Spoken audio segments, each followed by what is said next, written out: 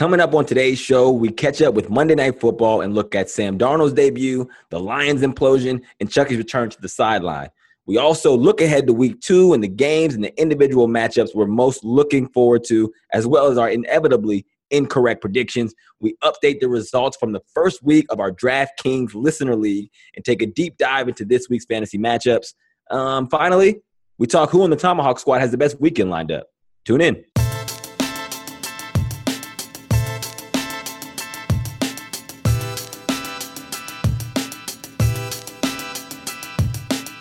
Welcome back to the ThomaHawk Show, presented by Uninterrupted. I am your co-host, Andrew Hawkins, joined as always by my guy, Joe Thomas. Joe, how you doing today? I'm having an okay day. I'm going to be honest, Hawk, man. Technology got the best of me this morning. Yeah. For some reason, my freaking internet wouldn't work, and I had to get on this very important conference call with my ThomaHawk squad, and I couldn't get the freaking internet to work. And then the baby starts crying, and Mama was gone, and it was like a total shit show hurricane around here. And I don't know what was going on. It was insane. And somehow I was able to get on like my neighbor's internet. And so currently right now I'm stealing my neighbor's internet. So hopefully nothing bad happens. Yeah. And I don't lose you guys, because this is the most important episode of my life. I agree. You've been logging some real deal daddy daycare hours in retirement, like way more than I have. Not knocking myself, because I am humble, but I'm not that humble. But you've been really putting in the man hours as a dad. Dude, the expectations are higher on the Thomas household, let me tell you. And I don't ever meet those expectations, but let me tell you what, I try my best. And I always fail. I feel like sometimes naturally. Like career, I tried my best, but still always failed. As good as you were at football, you are equally as bad at every other aspect of life. Agreed? Thank you.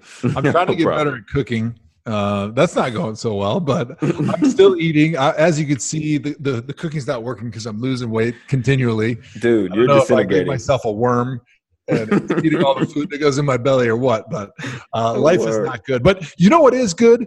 Week 2 of the NFL season, and that's why I am really pumped up, because week 1 was really exciting. It was my first week out of the NFL, completely no NFL, no affiliation. I was hurt last year towards the end of the year, but I was still on the Browns. Now, no affiliation whatsoever, so I just sit at home, watch the games, live tweet, talk trash, video my takeaways. And then has Commissioner Goodell reached out to you at all? Like, has he ever like hit you up like, Joe, how you doing?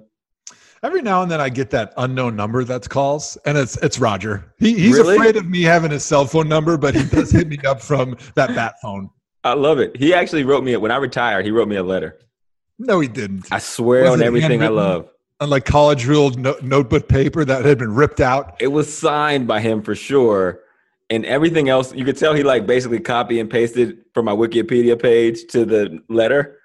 But he was like, you did great playing at Toledo, amassing this many yards. Shut and up. Then he did not quote your stats. I don't believe that, man. He quoted like different points of my life. Like, but you could tell he read it other places.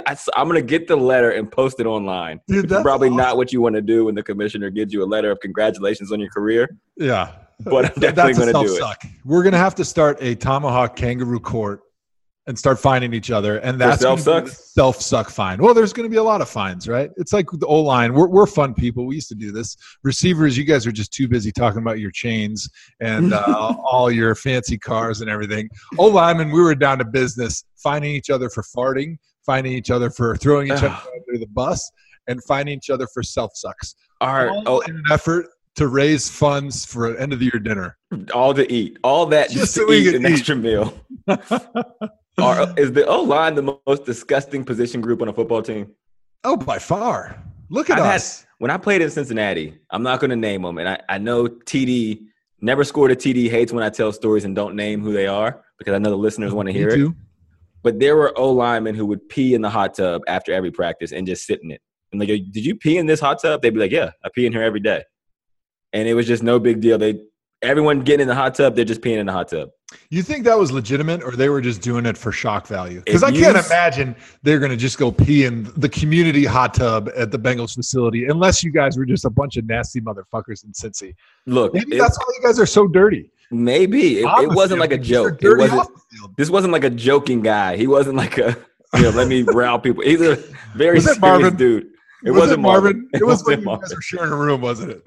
Also, we used to have Olympics where we would have like interns around.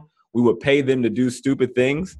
And I may have talked about this before, but I don't care. But we would make them like, we would get a cup of the hot tub water, and I would pay an intern, like me and AJ Green. We'd be like, we'll give you $100 to drink this. Or it'd be like, we'll give you $200 just to walk into the cold tub. Don't take anything out of your pockets. And they would do it. Now, is that going too far? Maybe. I mean, seriously. They had the option to say no. We did it. No, I'm going to actually say it's a free country. You didn't coerce them by saying, if you don't do it, I'm going to kill you, or I'm going to like injure you or do something bad to you. What you said is, I've got a money-making opportunity for you. Yeah. And they accepted it. And I put AJ's name in there, but it was actually me. But with me and AJ, we would bet stupid things back and forth. Like we were hurt at the same time. So it'd be like, $100, $200, I could make this tape ball into that. And that's just how you pass the time. You get bored. Yeah. But, I feel you. Well, hey, man, let's get to it. Yep. Listen, make sure you hit us up on social at ThomaHawk Show. Interact with us, ask questions. Listen, support all of our really cool content we got coming out. Hashtag ThomaHawk. And, of course, make sure you head to DraftKings.com if you haven't already and sign up using our code HIKE, HIKE. That way you can build a roster, play some fantasy with me and Joe in our listener ThomaHawk League. We haven't got the official results, but I'm pretty sure I was the best. We'll get into that later. We'll actually announce who won the league this week and who got closest to 73.16 points. Real quick, Joe, I didn't realize – I'm not a fantasy guy. You're not a fantasy guy. So we're trying to figure it out. When we said we would pay whoever gets 73.16, your team has to really suck to get that low of points, I realized. So it's going to be basically whoever's in last place gets to win, and whoever wins gets to win. Oh, that's interesting. Yeah, we need a full accounting of the ThomaHawk squad and how they did in fantasy so that we can come up with some type of punishment for being in last place each week, and then maybe at the end of the season. I'm new to this, but, every time I hear people talk about fantasy, it's more about like, hey, the person that lost has to do some embarrassing task, and really the person that won doesn't even care. So I feel like we need to do that since this is our like inaugural year into fantasy. I know. My other team sucked. Matt Stafford was my quarterback, and that kind of transitioned that was horrible. Right to Monday Night Football. That was my starting quarterback. He threw 4 interceptions, which is terrible for those who aren't following football very often. Is that bad in football? Apparently that's not – you don't get points for interceptions. But the Lions looked equally as bad all the way around. Does this kind of feed into what you said about defensive-minded coaches being head coaches? You know what? I think Matt Patricia – I'm actually a fan. I actually think he's going to do a good job. But my whole theory on defensive coaches being head coaches is the fact that to be a good defensive coach, typically it's more about hustle and discipline and yelling at your guys and getting all of them to play hard. Those are the things that typically lead to success for defensive coordinators, right? So Sean McDermott gets hired in Buffalo. He is the new head coach as of last year. Actually did a pretty good job. I mean, he took him to the playoffs, so we can't criticize him too much. But I think the big issue with defensive head coaches is when they're defensive coordinator, a lot of times they become great defensive coordinators because they get their guys to play hard. They get them to play together. It's not as much cerebral. It's not as much scheme for the most part. Typically, it's get everyone to play hard, get them to hustle, and that is what leads to success for a defensive-minded head coach because of the competition they breed, the toughness. It's all those old-school football things that lead you to have typically a good defense, right? But when you're a head coach, you have to a lot of times make decisions that look down the line a little further than just 1 week or 1 year. You have to be almost like the owner, right? Because you got to make decisions that are in the best interest of the franchise long term. And so sometimes your ego will get in the way when you're a defensive-minded head coach because that's how you learn to be successful as a defensive head coach. Look, for instance, what happened in Buffalo last year. You had Tyrod Taylor doing a great job, and all of a sudden in the middle of the season, he wants to send a message to his team, so he benches him in favor of Nathan Peterman. Nathan Peterman comes in and plays terrible like he did. Then you bench him, then you go back to Tyrod, and it's this back and forth that you can't have. So specifically the handling of the quarterback position for defensive-minded head coaches, I think is a lot of times flawed because typically they're going to go back and forth and they're going to try to make a competition. But when you're a quarterback, you need the coach to have confidence in you, and you need to know that if you go out and have a bad game, you're not going to just get benched for the next guy like you would if you were a cornerback or a defensive lineman or something like that. Hawk, I'll let you follow up on that. Yeah, I disagree. I'll let you say all that just to tell you you're wrong, because for this reason. Last night, there were 7 new head coaches. I don't do a lot of preparation for the ThomaHawk because I like to just free flow it, but I did get this tidbit to cheat you. There were 7 new head coaches that debuted this past week, and they all lost. And 4 of them were offensive, and 3 of them were defensive. So I think while I do agree with what you're saying, I think there is some try-hard mentality to defensive coaches that doesn't bode well for the entire team. Good. It's a good way to put it. But on the contrary, I think sometimes offensive head coaches run into trouble trying to put their hands too deep into the cookie jar instead of like just managing the whole team. Sometimes they put too much focus on the offensive and put too much of their time there where they can't manage the whole team. Yeah. So I think it goes both ways. I say all that to say, if you suck, you suck. I don't think Sean McDermott's decision to start Nathan Peterman after Nathan Peterman had one of the worst halves of the quarterback in NFL history, I think it's just who he is and just almost prideful thing. I think McDermott got prideful because he felt like, man, I was riding high. We had Buffalo 6-3. I made this decision, and now everybody's pointing to me about this decision. And he wanted so bad to redeem himself that he named Nathan Peterman the starter, and all I did was double down. Instead of stopping the bleeding, he kept it going. And he really put that kid, McDermott or Peterman, he put him in a bad situation. Like, that's on the head coach. That's a bad decision-making process. Yeah.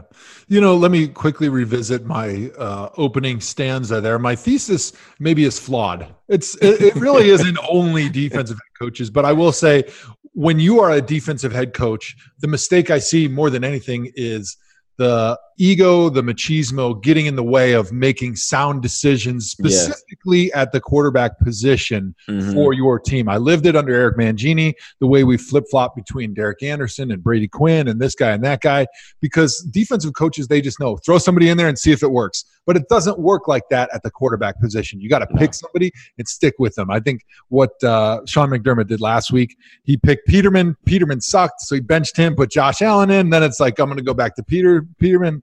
It's too confusing. You got to pick a quarterback and stick with him, and he's got to be your guy, and he's got to know you got your back. He should have kept A.J. McCarron. Now, on the other side of the ball, Sam Darnold starts his career with a pick 6, and I'm thinking like, okay, here we go. This guy sucks. And Josh McCown told me he was really good, so it disappointed me because I'm like, Josh, you told me this guy was good. But he did actually come back and ball the rest of the game. What were your thoughts on Darnold's debut? Yeah, so my thoughts are I didn't think he was going to do well. I'm notoriously a rookie quarterback hater. You hate rookie quarterbacks. I lived through so many of them, and they were all nightmares. So I think for the most part, you want a rookie to sit and watch because there's so much to learn playing. Hold on, Joe. You said you want him to sit and watch, but then before you said Josh Allen should be the starter over Peterman. No, you did not hear. You must have a problem with listening. You must have too much earwax. Okay. What I said is you got to pick somebody and stick with them. I didn't say that Josh Allen's your guy. If it was me, I wouldn't have traded A.J. McCarron. That was dumb. Okay. I got you. We're on the same page there. Continue. So anyways, Sam Darnold, I was expecting terrible, terrible things. So I had the Lions in that game. I thought for sure the Lions were going to smoke them. Matt Stafford, I actually think Matt Patricia is going to do a good job as the head coach, but I figured that they were just going to throttle the Jets. I am not a Jets fan, and all of a sudden, of course, I was wrong. Well, Sam Darnold throws that terrible pick at the beginning. I expected a lot of bad decisions throughout the game like that because typically what happens with a rookie quarterback, he makes one bad play, he gets in his head, he either is afraid to throw the ball then, or he just ends up throwing 7 or 8 picks because he just has no idea and he just gives up. Right, it's like the Jay Cutler mentality. It's well, who cares anymore? I'm just going to throw the ball over the place. Don't care. They just don't care, right? But somehow this guy Sam Darnold out of nowhere comes out and plays really well. Now I'm going to pump the brakes a little bit. I know in the NFL we love to anoint guys and make these broad, sweeping statements about quarterback of, oh, this guy sucks, he can't play, or he's the next Tom Brady after one game, right? Like look what happened with Deshaun Watson last year. everybody is saying that he's the next Tom Brady, the next Michael Jordan. They weren't even comparing him to people in the same sport. They was he's the next Michael Jordan because he's he had the next Franklin Delano Roosevelt. Yeah, right. A couple good games, all of a sudden you're the next Michael Jordan. So I'm pumping the brakes a little bit on people saying that a rookie quarterback or a guy with 1 or 2 years is just going to be this great quarterback after a couple good games. Because when you're a quarterback, defensive coordinators are going to get a book on you pretty quick. And it only takes a few games. Sometimes it takes as much as a year. But all of a sudden, they're going to come up with a game plan that specifically attacks your weakness. And if you're not able to get those weaknesses up to at least pretty good, you're going to get destroyed and you won't have any hope in the NFL because your weaknesses will be exposed. And you can't play in the NFL if you have a big weakness as a quarterback. I will defend Watson because late in that game, he did get back into his rhythm and he did look like a really good quarterback. They started to surge back. He figured it out. And he's coming off an injury, so I'm not going to say he sucks yet, Joe. No, I'm not saying he sucks, but I am pumping the brakes on people saying he's the next Michael Jordan. Yeah. I think he's got ability, yes. I think he might be a really good quarterback, but I want to see more. I'm not going to say I think he's going to suck. I'm not going to say I think he's going to be Michael Jordan. I want to see more. But everyone wants to anoint him, right? And so that's my whole point with Sam Darnold, right? So Sam Darnold did a really good job. He came back from a dreadful start. He overcame something that most rookies wouldn't be able to, but he still did not have 200 yards passing. No, he didn't. Just remember the stat line. And his defense was balling. For 198. Yeah. His defense was balling, and Crowell was toting that rock. Did you see Crow out there? Yeah, holy heck. Awesome. I love watching Crowell because he gets up to speed so quickly. And then when he runs, you're like, dude, that big guy can run. he's strong as hell, too. He's really strong. But so I would say for me, the one guy I'm the most excited to watch this week is Sam Darnold. I want to see how he follows up, right? Because he did a good job. But I like that. He had so much help from his defense with all those interceptions of Matt Stafford. He had special teams help. Everybody around him was helping. Now, team's got one full game on him, right? They're going to come up with a little better game plan. They know what he does. They know what his tendencies are going to be. And you're going to see teams starting to attack him a little bit more. So I want to see how he follows up. I think the Jets are sneaky talented. I think people are going to see that. In the other game, we had the Rams and the Oakland Raiders. Chucky was back in the black hole. You know, Gruden came out. You're thinking, oh, man, this is legit. And then the Rams did what you expected the Rams to do. What are your thoughts on Gruden's debut? Well, I was watching this game with the baby in my hand, and I saw the beginning of the game when John Gruden runs over to the black hole, and he's all fired up, and he's like fist pumping with two fists. And, that kind of amped me up, I'm not going to lie.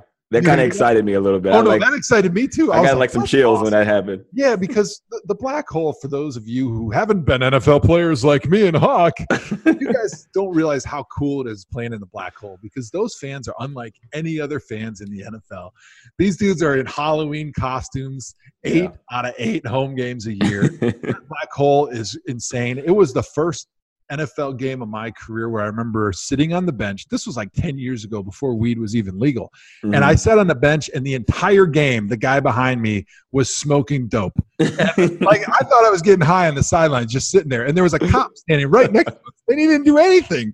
So I'm like, man, this place is different. This is crazy. And I really have always loved those crazy atmospheres. I love that you still call weed dope. Yeah, man, that's what happens when you're an old white guy from Wisconsin. You're back there smoking pot. They're smoking the reefer. But that was an eye-opening experience for a little 23-year-old from Wisconsin. Oh my gosh, is that dope? That's marijuana. Hey, my favorite part of this game was when it was early in the game. Marshawn gets a handoff, breaks left, cuts it out. It's him in the corner, and right when you're expecting a big Marshawn Lynch stiff arm to punish this little itty bitty defender that's in front of him. And he didn't know which hand to use, and then the DB wraps him up, and it was I was watching in a production meeting at ESPN, and we were like, man, that looked awkward. What? Man, he's got some rust to kick off there. And then we look at the replay, and it's Marcus Peters, who is basically like Marshawn Lynch's little cousin. And I'm like, yo, that dude consciously decided not to punish the defender because it was his little cousin. I don't know if I had that ability. I would cut my friends when I would play them. I'm old teammates that I'm really good friends with. I told them going in, I'm going to cut you. Take your knees out.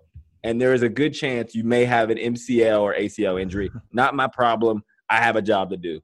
You know, That's just Marshawn me. Lynch, he's a guy that we're going to have on the ThomaHawk show as a guest. He's a very interesting person, and I'll tell you a quick story. When I was a rookie, I was in the 2007 NFL draft, and sidebar is, how the hell is Marshawn Lynch still trucking people? He's my age. Yeah. He's 33 years old. And he took a year off. Forever. And he took a year off. And he does not take care of his body the way Andrew Hawkins does. He eats Skittles for breakfast. He is a walking example of what not to do, and he is still doing awesome in the NFL. That was a fun game to watch. I loved watching Todd Gurley and Marshawn Lynch. As an offensive lineman, that was fun. But anyways, Marshawn Lynch is an interesting guy because I was in the NFL draft. I was visiting the Detroit Lions. They had the number 2 pick in the 2000 NFL draft. Me and Marshawn Lynch picked up at the airport in the limo. We're both on our visit together.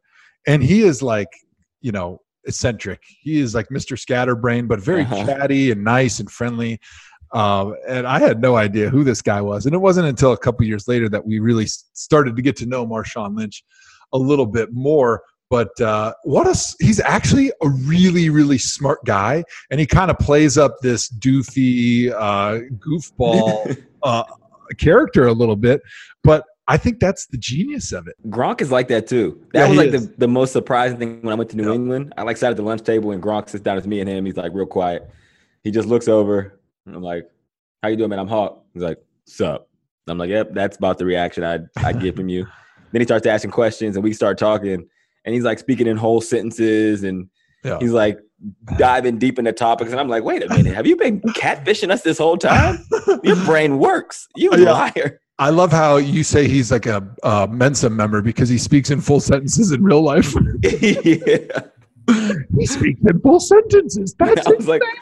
I was just expecting him to be like, "Sup," pull like a can of natty out of his pocket and just down it and crush it on his forehead. But he didn't do that. He actually had a conversation at breakfast, which was crazy. Sweet. But yeah, so back to Monday Night Football. Yeah, sweet. I loved Gruden. I think he's exactly what Oakland needs. He's exactly what the NFL needs. But I'm really curious to see if his offense from the 90s can keep up with what we're doing today in 2018 NFL. I think we need to have a whole Gruden episode because I'm not a believer. And I like the Gruden family. I played for Jay. I know Jay's kids. I used to work out with John's kids in Tampa. I don't know. I think the game changes over time. And I feel like the old way of doing things is not going to work as well as he thinks it is right now. I mean, he's off to a rocky start after trading Khalil Mack. And did you see the interview where he was like, Khalil Mack didn't want to be here. He wasn't at practice. That's like exhibit A for a dude. This is not 20 years ago. That is not the truth. Just because someone holds out doesn't mean he wants to get paid. You know what I'm saying? Like, to try to flip that narrative, I'm like, man, it's going to be tough for him. I don't know, man. Yeah.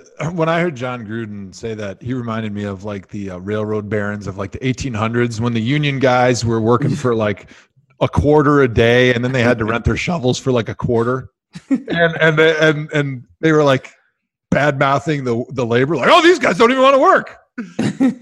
Khalil Mack, he didn't want to play here. What can I say? We offered him $1 million minimum salary, and he wouldn't take it. He wouldn't take it. Doesn't want to be a Raider because, you know, in today's NFL, if you want to be a Raider, you'd do it for free. Right. Meanwhile, he's the only guy on the roster with a $100 million contract. Yeah, right. Exactly. It's easy to say he didn't want to be a Raider when you're the one making all the money. But yeah, he just wanted a fair contract. He wanted what his market value was, and they weren't going to give it to him. So you can't flip the script and say that's because, he didn't want to be a Raider. No, he wanted to be a Raider, and he wanted to get paid fairly. And you know what? I'm okay with him like having that kind of dictator mentality because Belichick does it. He runs his show. He does what he wants to do. For Bill. But he also doesn't explain himself. So if you're going to be a Bear, be a Grizzly. If he's going to do that, Gruden, I would rather him just be like, yeah, he's not here. And then just move on. But he's so used to giving. Yeah. He wants to change the narrative. He wants the people to have his conversation and tell him what to say. If he just goes about his business, I would respect it more and think, he might be onto something. That is a really good point. I didn't even think about it. But like the NFL that John Gruden left I know it wasn't 1998, but let's just say 1998. Mm-hmm. If somebody would have had a contract dispute like that back in the 90s, and a player holds out because he wants to get paid fairly, because in the NFL, for those of you that don't watch the NFL, I don't know why you're listening to this podcast, but if you don't watch the NFL, you don't understand that the franchise tag is a mechanism for a team when you become a free agent to keep you around if you can't come to an agreement on a new contract. So they give you an arbitrary amount of money, and they're allowed to own your rights. And the only thing a player can do to try to get fair market value is to withhold your services, right? So anyway, so in the 90s, if a head coach would have come out and said, well, he just doesn't want to be a Chicago Bear. He doesn't want to be an Oakland Raider. He just doesn't want to be a Green Bay Packer. Fans, I feel like, would have really totally bought that. Right. But I feel like in 2018, fans understand so much more what players do to their bodies in this game and how much it takes out of you mentally and physically. And I think by and large, fans are much more behind players getting paid what they're worth than they used to be, where even when I was a rookie in the NFL, the comments from the fans used to be, well, I would play in the NFL for free. I would do what you do for free. You guys are playing a hobby. All you do is show up on Sundays. So I think a lot of that mentality is gone. I mean, there's still a lot of older fans that have that, but I think in today's NFL, the comment of, oh, he just didn't want to be a Raider, it's not going to fly. It's not going to fly. That's not going to go over well. I mean, all fans really want is they want you to show that you want to win. Like, show us. And when you get rid of the best defender in football, that is not showing them that you want to win. I think that's what it'll come down to. Let's look ahead to week 2. No, I got a real quick question. Can we get a dinger for him? Zarm, we got a dinger. Yeah, I'll work on getting a dinger here. Yeah. Joe, all right, go ahead, Joe. Finish Follow the rundown, Hawk, all right? Clearly it says right here, why was John Gruden looking so sunburned? It's the summer in the Bay Area. And you know what? There's nothing hold on, clouds. before you get into this is an area that only you could speak to. So I'm going to mute my mic because I know nothing about this. I read it. I couldn't even pronounce the word. I'm like, sunburnette? Sunburnette. So I'm going to let you handle this because you're the resident sunburn expert. Yeah. I'm going to step out. You know, I'm going to say, like, when I saw John in the booth last year for Monday Night Football, he was looking young and really great. And then all of a sudden, he must have forgot that when you're a head coach and you stand outside in August for 3 or 4 hours every single day, you need to wear sunscreen, especially now that you're 10 years older than you used to be when you were a head coach. So the man got a little too much sun exposure in training camp and looked a little bit sunburned. And I was leading a lot of people to say he was looking a little old. And, of course, if you lose the game, people are going to criticize you. Versus if he would have won, they would have been saying, I love the old John Gruden, looking so old and grizzled and awesome. But they lost, so everyone criticizes him. So everyone calls him sunburnt. All right, which game are you looking forward to most in week 2? Yeah, I think I gave you a little preview already. I want to see Sam Darnold. I want to see what he can do following up on that last performance. Like I said, they're playing the Dolphins. The Dolphins are going to have a little bit of a book on him. They're going to see one of the things that he did poorly. How did he react to this coverage, to this look? What were the tendencies? Does he want to look to his left and start his progressions there when the formation is trips left? Does he like to start weak? Whatever it looks like, they're going to have a little bit better game plan this week. So I want to see how Sam Darnold grows in week 2 against the Miami Dolphins. I like that. I'm going off rundown real quick, and I'm doubling back for a question because it's our show. We can do what we want. What were your thoughts on who's the tight end? Jason Witten? How did you think he did Monday Night Football? Yeah, so I'm glad you asked because you probably took notes on this. No. Are you a little butthurt still about not getting the Monday Night Football game? I'm over it. You know, people won't believe me, but I wouldn't have taken it anyway because I'm so busy with the ThomaHawk podcast. True. Because this is a much bigger stage than Monday Night Jason Football. Witten wishes he could be on this podcast. Actually, what happened was I got offered the ThomaHawk job. Jason Witten was the second place guy. So I took this job, and then he took what was left, which was Monday Night Football. But anyways, I'm going to do what former presidents of the United States have done for years, and that they have not criticized, for the most part, the guy that replaces him, right? Yeah. And so even though Jason Witten is not replacing me on Monday Night Football, he is the guy. More like the guy who lost the election. But go ahead. I'm the guy that lost the election, sour grapes, saying, oh, he sucks. He was terrible. So I'm going to just say Jason's a friend. He's very knowledgeable. I like him a lot. And so I'm not going to say anything because if I say something that You can say he did great. Perceived as anything less than being amazing, I'm going to sound like sour grapes, and I shouldn't. I'm going to say I really enjoyed listening to Jason. He's very knowledgeable, and one thing that I'm not super knowledgeable on, like a Pro Bowl level, is my coverages and my route concepts. And he is really in tune and detailed on that type of stuff. So I really enjoyed listening to him. I think they did a good job. I think he has to find his rhythm a little bit. It's weird because they have like a 3-man booth, right? So who is it? Booger McFarland? Is he the third one? Booger. Yeah, Booger. Booger is really good as well, but I think they're just going to have – it's going to take time for them to figure out the rhythm of the 3-man booth. But I think he did good. It's time to grow. That's the cool thing about it, is because there's like a reality show aspect where people kind of tune in to not only judge the game, they want to see how good the ex-player who left the field to do this, how good he does. Yeah, I mean, there's a big microscope right now for Jason. I actually think that 3-man booth that they have is a really good booth. I think people are going to really like it. You've got Joe Tessitore, who's got an unbelievable voice. He's such a professional. He's so exciting. And then you've got Booger, who is a lineman. He was a defensive lineman, who's very knowledgeable, very funny, interesting. And then you've got sort of the guy in Jason Witten who covers the skill players, right? He was a tight end for 15 years in the NFL. He understands coverages and concepts, and so he's going to really get into the weeds with you. So I think they kind of cover all the bases for everybody. Of course, as we all know, when you're in that stage, you're going to be criticized by everybody on social media. Nobody's going to go on Twitter and say how great of a job you did. So social media is like a miserable place. Well, it's where people go to vent. You know, you can't do it in real life. Vent. It's like people are bullies, man. Right. You can't do it in real life, though. That's my point. Like, if you went to your job and I said, "Hey, Zerm, you suck. Look at your face. You're so ugly. I hate your hat." Right? You're fired. That actually happens to me every day. Somebody comes. I just got done telling Zerm that before you got on the conference. Well, maybe you're real mean and rude, but I'm a nice guy, Hawk. All right. I'm like you. Nice and humble. Hey, write that down for things Joe are. Joe is humble. And nice. Humble and nice. Unlike Hawk. I'm the Hawk. Let's kick it to Zerm, because actually, since the listener didn't get any smarter with our analysis of Jason Witten, Zerm, how do you think that he did? So I did tweet something nice about Booger McFarland, because I really like Booger McFarland, and I think he's really good. And I actually kind of wish he was in the booth and Jason Witten was down on the field. Is it because his name is Booger? One, it definitely is because his name is Booger. Two, I feel like Jason Witten is a little stiff. His energy's not really where it needs to be. I agree it's going to take some time, but I'm all aboard the Booger train, which sounds super weird, but I'm going to keep going with it. And sign me up for that Booger train. Yeah, Hashtag I'm all in on the Booger train. All right, did you see Booger McFarland's fingers? Have you seen the picture of Booger Somebody, when you get a chance, go to social media, Google Booger McFarland's fingers, like on the broadcast.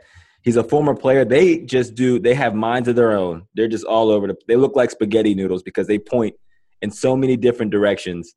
And you can just see the arthritis in every knuckle from him breaking probably everyone multiple times. So that's my takeaway from Booger McFarland. Look, no face Nat pulled it up. He's got bad fingers. Oh, his fingers are horrible. They are scary looking. All right, so my pick for week 2 that I want to see is KC versus Pittsburgh, because Mahomes, he looked like the real deal in week 1, and they got so many weapons, and he has such a live arm that everyone's all jacked up. I want to see what he does against a Pittsburgh defense, and I think that'll be very, very telling of his ceiling. That will be a fun game to watch. Kansas City has so many weapons, and now they've got a guy in Patrick Mahomes that's going to be throwing the ball 80 yards down the field to Tyreek Hill. It's just a fun offense to watch. And Andy Reid is so good at being creative and opening it up with new concepts and throwing the RPOs in there. If Kansas City's defense figures things out, that's going to be a tough team to beat in the AFC. That might be the team to beat in the AFC. I don't know. We'll see. I mean, week 1 predictions, like it's 1 week, but still they look really freaking good. Any individual matchups that your spidey senses are telling you want to see, like who do you want to see battle against each other? And please don't give me like a tackle in at the end matchup. Wow. Now you're going to qualify what I'm allowed to say the matchup is. I'm excited to see this cornerback that nobody's ever heard of versus some receiver that'll get like 3 targets the whole game. Well, mine is I'm going to go Tom Brady versus the whole Jaguars defense. I think last year's AFC matchup was like one for the ages because that team in Jacksonville was completely carried by the defense. And Thomas had a year to digest, and I'm curious to see what he's going to do there with the weapons not quite being there like they have been for him. And I get every year he puts a ragtag receiving core together or offensive weaponry, but this year with Julian Edelman injured, they got rid of Malcolm Mitchell, Danny Amendola isn't there. Like, he is going to the dance with all new guys, and I want to see what he does against the Jack D. Isn't Edelman suspended? Yeah, what did I say? You said injured. Oh, yeah, not injured. No, I'm sorry. Suspended. 4-week suspension. He's on that juice. No, hot take. Well, not really. He was suspended for performance-enhancing substances. That's 4 games for performance-enhancing substances. That is not controversial. That's what Mountain Dew is a performance-enhancing substance that I was taking. Caffeine, protein, food, they're all anabolic. Yeah. They're all performance enhancers. It's just where the line is, right? That's what the NFL says. They said whatever he took was not okay, so he's not playing. Well, hey, the individual matchup I'm interested is actually Mike Daniels, Green Bay Packers defensive tackle, one of the most underrated defensive tackles in the NFL, versus the Minnesota Vikings offensive line, which is a very, very shaky at best offensive line. So I'm interested. Kirk Cousins had a good game in week 1. I want to see what he's going to do if Mike Daniels gets in the backfield and starts wrecking shop, and Aaron Rodgers plays, which we think he is, and starts scoring points, and they have to start matching points with them. So that's a fun matchup for me to watch. Obviously, I am excited to watch New England and Jacksonville. Jacksonville, great defense. New England, Tom Brady. I want to see how that unfolds and if Jacksonville is for real. I think this is the game that they say, hey, last year wasn't a fluke. We're going to do it again this year, and we're doing it with defense. Yeah. Firm, you got anybody? Who do you want to see this week? I'm really intrigued to see what happens with Josh Allen behind that offensive line. It was a disaster with Nathan Peterman. Yeah. And now he's got to go up against the Chargers defense this week, which Chargers weren't spectacular last week, but they were playing a really, really good offense. I think they're going to be upset about what they let Mahomes and company do to them.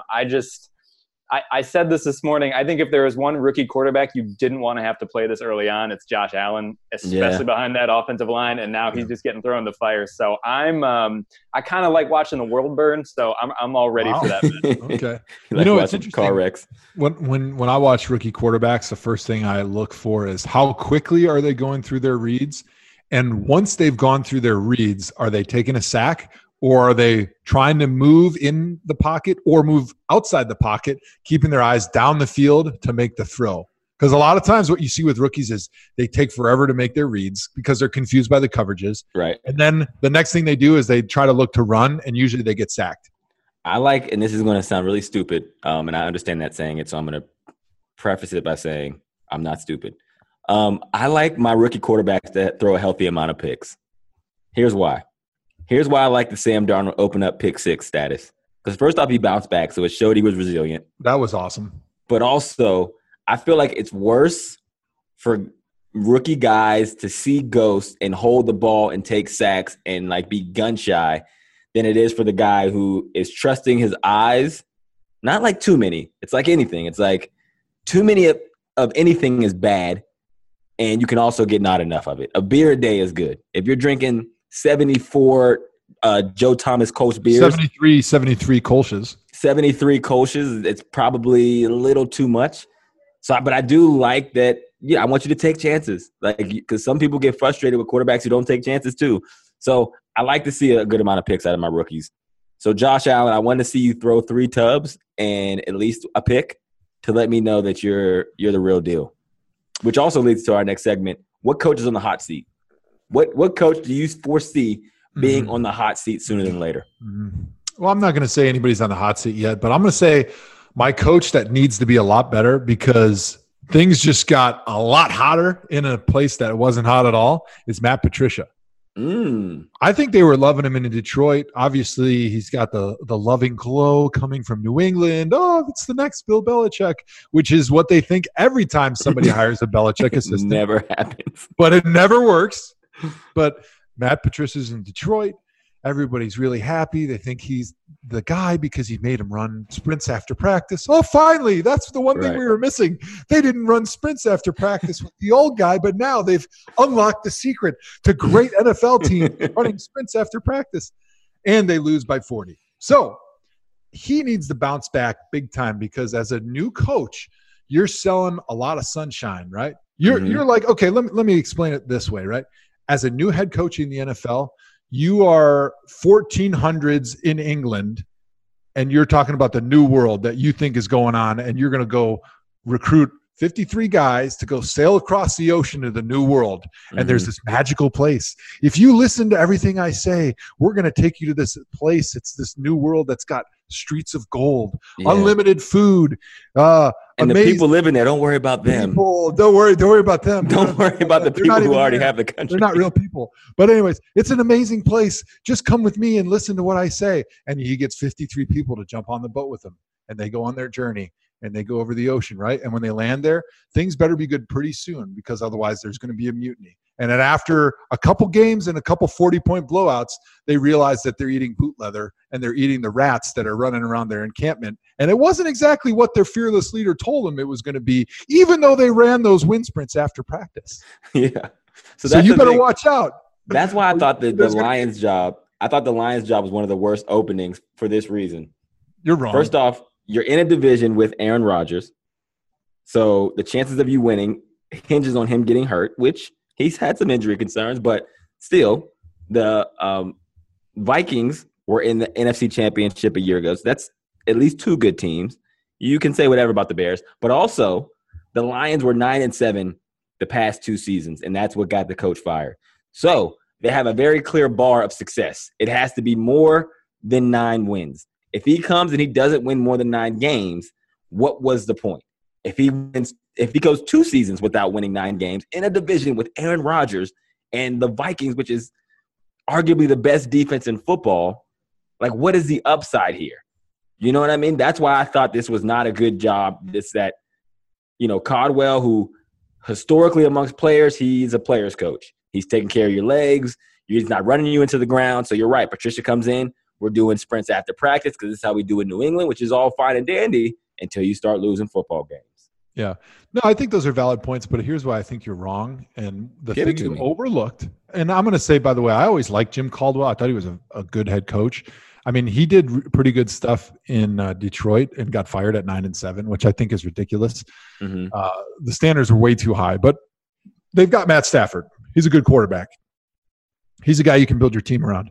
But I think once the Lions fired Jim Caldwell, they did get a lot of pushback throughout the NFL. Whoa, you guys were 9-7 and you fired your head coach? It could be a lot worse. And now they're realizing that maybe they got a little bit too trigger happy by getting rid of him. Yep. And so they realize that they can't fire this coach because they've got so much riding and invested in him as quickly as they tried to get rid of Jim Caldwell. Because I feel like the pressure's on them that they made the right decision. So they're going to give this new coach, Matt Patricia, every benefit of the doubt to get the job done. Yeah, I agree. And they're my vote for which fan base is most on edge for the same reasons you just said, so I'm not going to belabor it.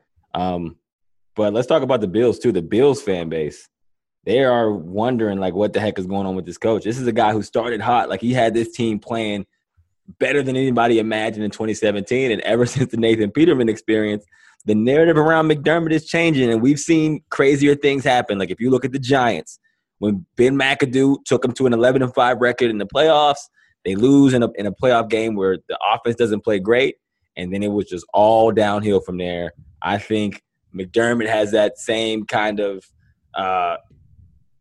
prospectus where they think, okay, people are going to turn on you real quick if you don't show something here, and you're throwing Josh Allen to the fire. I like that. That's a good choice. I'm going to go with my fan base that's the most on edge is New Orleans, because they've always known that Drew Brees is a stud. That offense is going to score points. But as of last year, they thought that they had their defensive woes fixed. They had thought that they figured it out. And now all of a sudden they've got a defense to complement their great offense, and they're going to the Super Bowl, including yours truly. This guy right here has the Saints winning the Super Bowl, and he was eating his shorts after what happened when Tampa Bay came to town and curb stomped their ass. So I'm going to say that New Orleans Saints are nervous because they know that they've got just a couple years left in Drew Brees' career, and they need to make it happen or they're going to be down and back to what they used to be before Drew Brees got there, and they were the Aints. So I think they're really nervous because if that defense doesn't figure things out this week against what everyone thinks is a bad team in Cleveland, which I think they're a lot better than people think. Yep. But if Cleveland goes in there and hangs 30 on that defense right now, there's going to be a mutiny in New Orleans. I agree. And I think they have the chance to do it because they're playing indoors. They got the weapons. Tyrod's going to feel good. There's not going to be any weather conditions. Josh Gordon looked good. Juice Landry looked good. The running game looked good.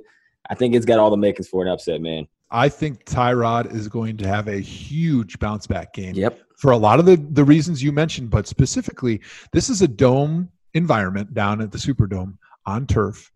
And Tyrod is very quick, very fast, and very, very good when he gets outside the pocket. I mean, he looks like a Russell Wilson clone when he starts scrambling.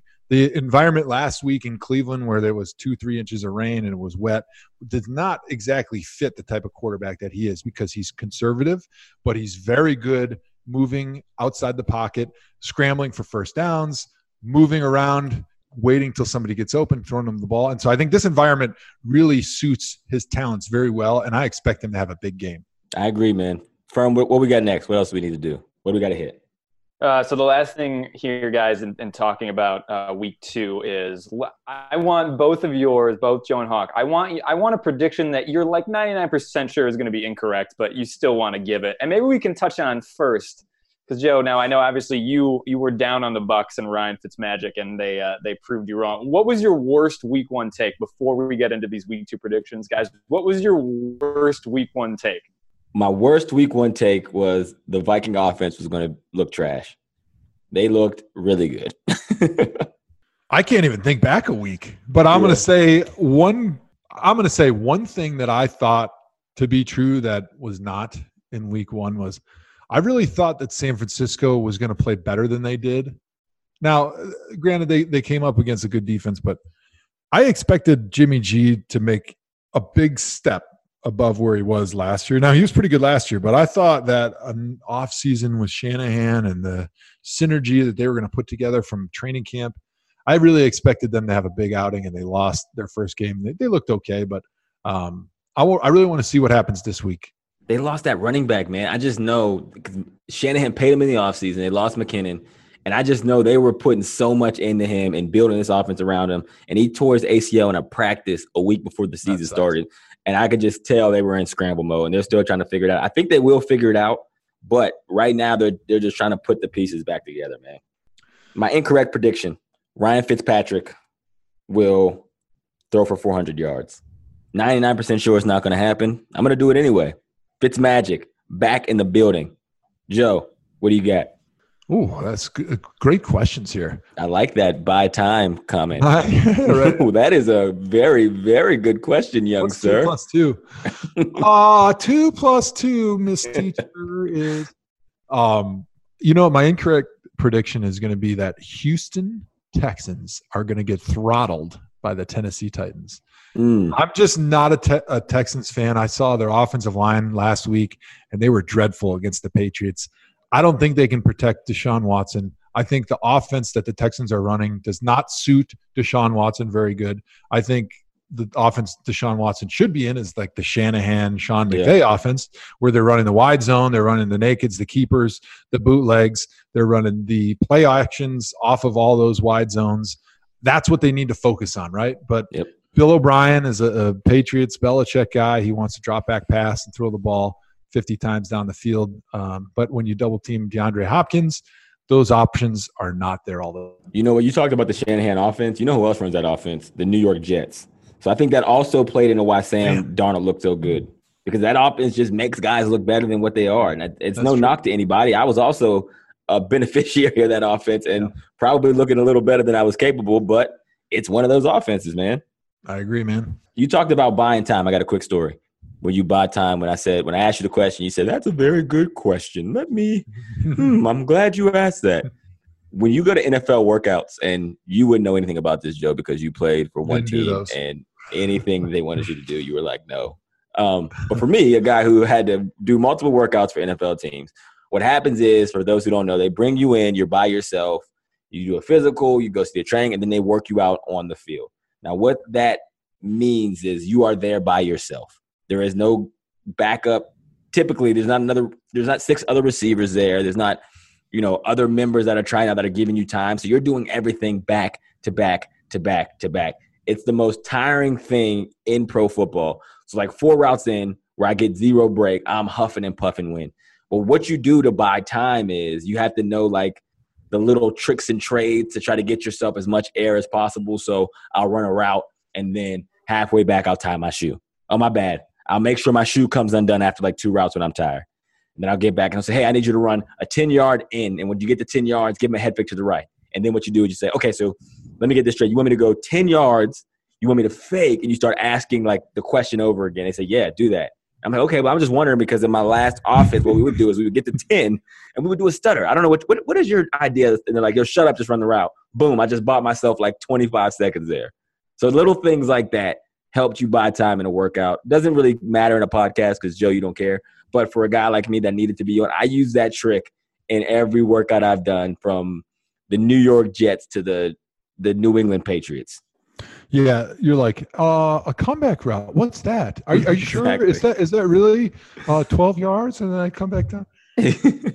All right. What else we got, Firm? All right, guys. So we're going to talk some fantasy football, and I think it's time to announce officially the winners of our winners and loser, I guess, since Hawk, as you said at the beginning, the person closest to 73.16 points. You've got to really be bad at picking fantasy players to come close to that total. So, yeah, Hawk, if you want to go ahead and announce our winner and then our overall winner and then the person that came closest to 73.16 points in week 1 of the ThomaHawk Squad's DraftKings Listener League. I love it. Beastberg. Username Beastberg, you won first place. Congrats. You win $73.16, the golden amount. And also POTUS01. I don't even know what his point total was, but he even had more than the 73.16. You have to really be trying to hit 73.16. Maybe we should change it to if you hit 73.16 on the nose is the only way you win the money. Otherwise, whoever's the biggest loser is just going to walk with money every week. And I think POTUS01 was actually number 199 out of 200. Guys are just going to start tanking our fantasy. There you go. We keep doing this. Right. People are going to start putting me in every lineup in the roster. Picking all dudes that aren't even playing.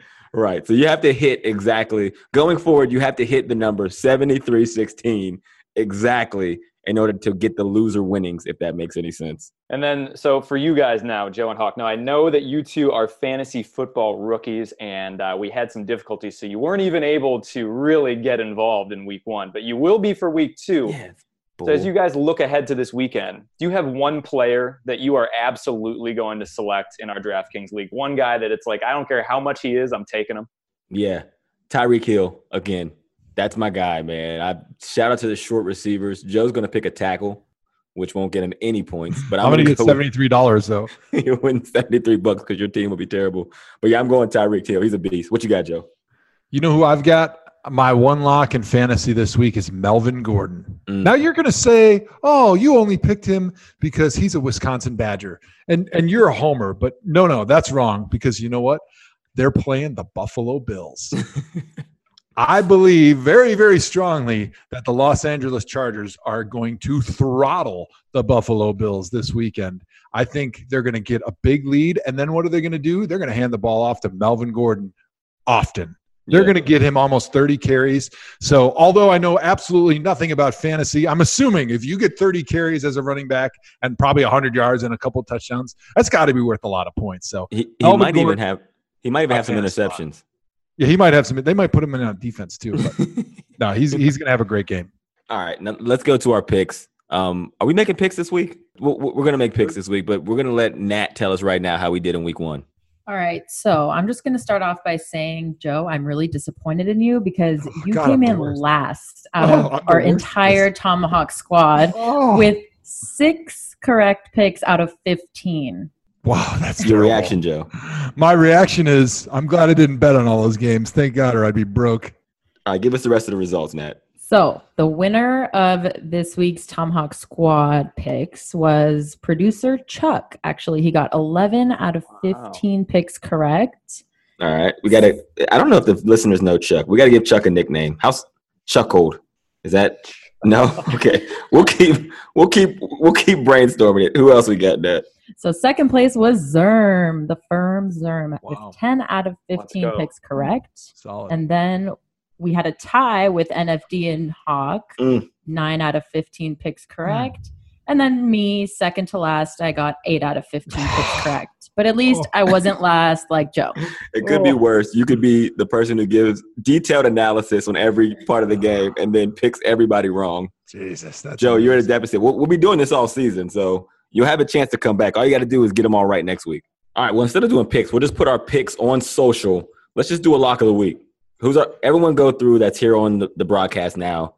Their locks of the week. Joe, you go first. Yeah, I think that's a good idea. So my lock of the week, like I mentioned before, I think the Chargers are really going to have Buffalo Bills number. I don't think Josh Allen is going to do much as a rookie. He's one of the most inexperienced rookies that's going to be playing, probably the most inexperienced, and I think you're going to see that, especially after what happened last weekend. And I think the Chargers are a pretty good football team. Philip Rivers is always putting up good numbers. They've got a pretty solid offense, a good defense. And I think the Chargers are going to win, so they are my lock of the week over the Buffalo Bills. Who you got, Firm? Who's your lock of the week? All right, so I'm going to go with Jimmy Garoppolo and the 49ers, who are going to down the Detroit Lions, who are I think they're on a stiff downward spiral. I do not believe in the Detroit Lions. And I think that the 49ers, coming off a loss to the Vikings where they left some plays out on the field, they had a touchdown pass that got dropped. So they had a lot going on where I think they're going to put it together week 2, play much better. So my lock is the 49ers over the Detroit Lions. My lock of the week is going to go to the Cleveland Browns. Now, people are going to call me crazy, but I'm going with it because to watch what Ryan Fitzpatrick did to that defense, and I think that the Browns' offense is more talented than Tampa, and I think the defense is better. So I think Drew is going to be in for a rude awakening. Me and Joe were a part of a week 2 win against the Saints, that we're going to keep that tradition going here on the ThomaHawk. That's my lock of the week. Nat, give us your lock of the week. And we got to come up with a nickname for Nat. We can go with No Face Nat. Bandwagon Nat has been kicked around. She's not a big fan of that. But we'll let the listeners, anyone listening, submit some No Face Nat, Bandwagon Nat, whatever the nickname is for Nat. Submit them so we can kind of kick them around and take a vote. Make Nat, sure who's your lock? Hashtag ThomaHawk or go to @ThomaHawk on the ThomaHawk Show on the Twitter page. Yes. So my lock of the week, and it's not going to be like this every week, but this week I'm going with the 49ers because based off of how Matthew Stafford played in the last game, I don't have much faith in the Lions. So I definitely think we're going to win. I think we're going to get our shit together after practicing this week and not drop balls every 5 seconds. So that is my lock of the week, and I hope the Browns win too. Oh, new Browns fan, bandwagon Browns fan over here, and she's also a homer. So maybe Homer Nat is how we go there. Yeah, and Nat, you stole my pick. Unbelievable, incredible. See, if you let me go first, then you would have stolen my pick. Copycat Nat. We'll figure it out. Is that it? We're not going to do the Q&A today. No Q&A, but we did want to talk about the weekends that we have lined up, because if you remember last weekend, Nat went to a J. Cole show and didn't invite anybody. Had the best weekend. That was way more fun than any of us. So.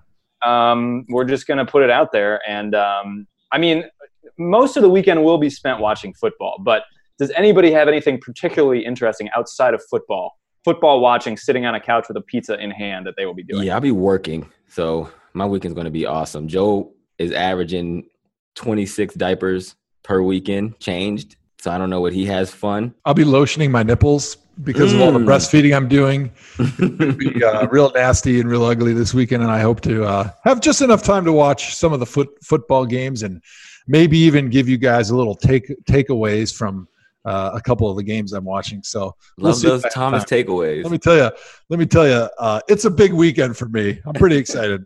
So this is my formal invitation to all of you, so you don't give me crap about not inviting you. I'm going to Arizona this weekend. So you guys are all invited. That's where I'll be. Man. We'll be watching football, but I actually have never spent time in Arizona, so I'm excited. I love how she gave us the exact address. Oh, I'm going to Arizona. I'm going to be in America this weekend. You guys should come with me. It'd be awesome. You guys should join me. You guys are all invited. Anybody can come. Firm, you got anything cool doing this weekend? Yeah, I'm just going to pick a city in Arizona, fly there, and see if Natalie see if you can meet up with Nat. Joe, do you know how old Nat is? Oh, God. We can't play this game. That's not nice to ask a lady how old she is. No, guess. I want to know. 26? 23? Closer. 21? No. Okay. I'm 24. I'll be 25 in December. Tell him what year you were born. That'll put it in perspective for him. What year were you born at? 1993. 93. I was selling cigarettes in 93. No, that was your second year in the NFL. Dude, my first mixtape dropped in 93. Well, I guess 26 because she is like the brains of the operation. She's so technical. She does all of our cutting up of this stuff. Exactly. The technology that I don't understand one thing about. We don't get any of it. Man, there's no way she could be that young. I'm like, she's probably like got to be 28 or 29 because she's so good at what she does. But that's impressive. I'll take it as a compliment. Thank you. Yeah. I don't know how you could, but sorry about that. All right, well, here we go. Well, that does it for this edition of the ThomaHawk. Make sure you guys are following us on social at ThomaHawk Show. Hashtag, send us any comments, any questions. Also, give us suggestions of how to make the show better. We're all growing here together. We're all a family, and we're going to keep it that way. Make sure you subscribe if you haven't already. If you haven't, you're an idiot. I don't mean to call you names because we love you here, but still subscribe. Rate us 5 stars. And as always, take us out. Joe Hawk yourself. Nice. First one. Solid. How did that feel? How did it feel? It feel really good. I've been waiting to say that. I've been waiting.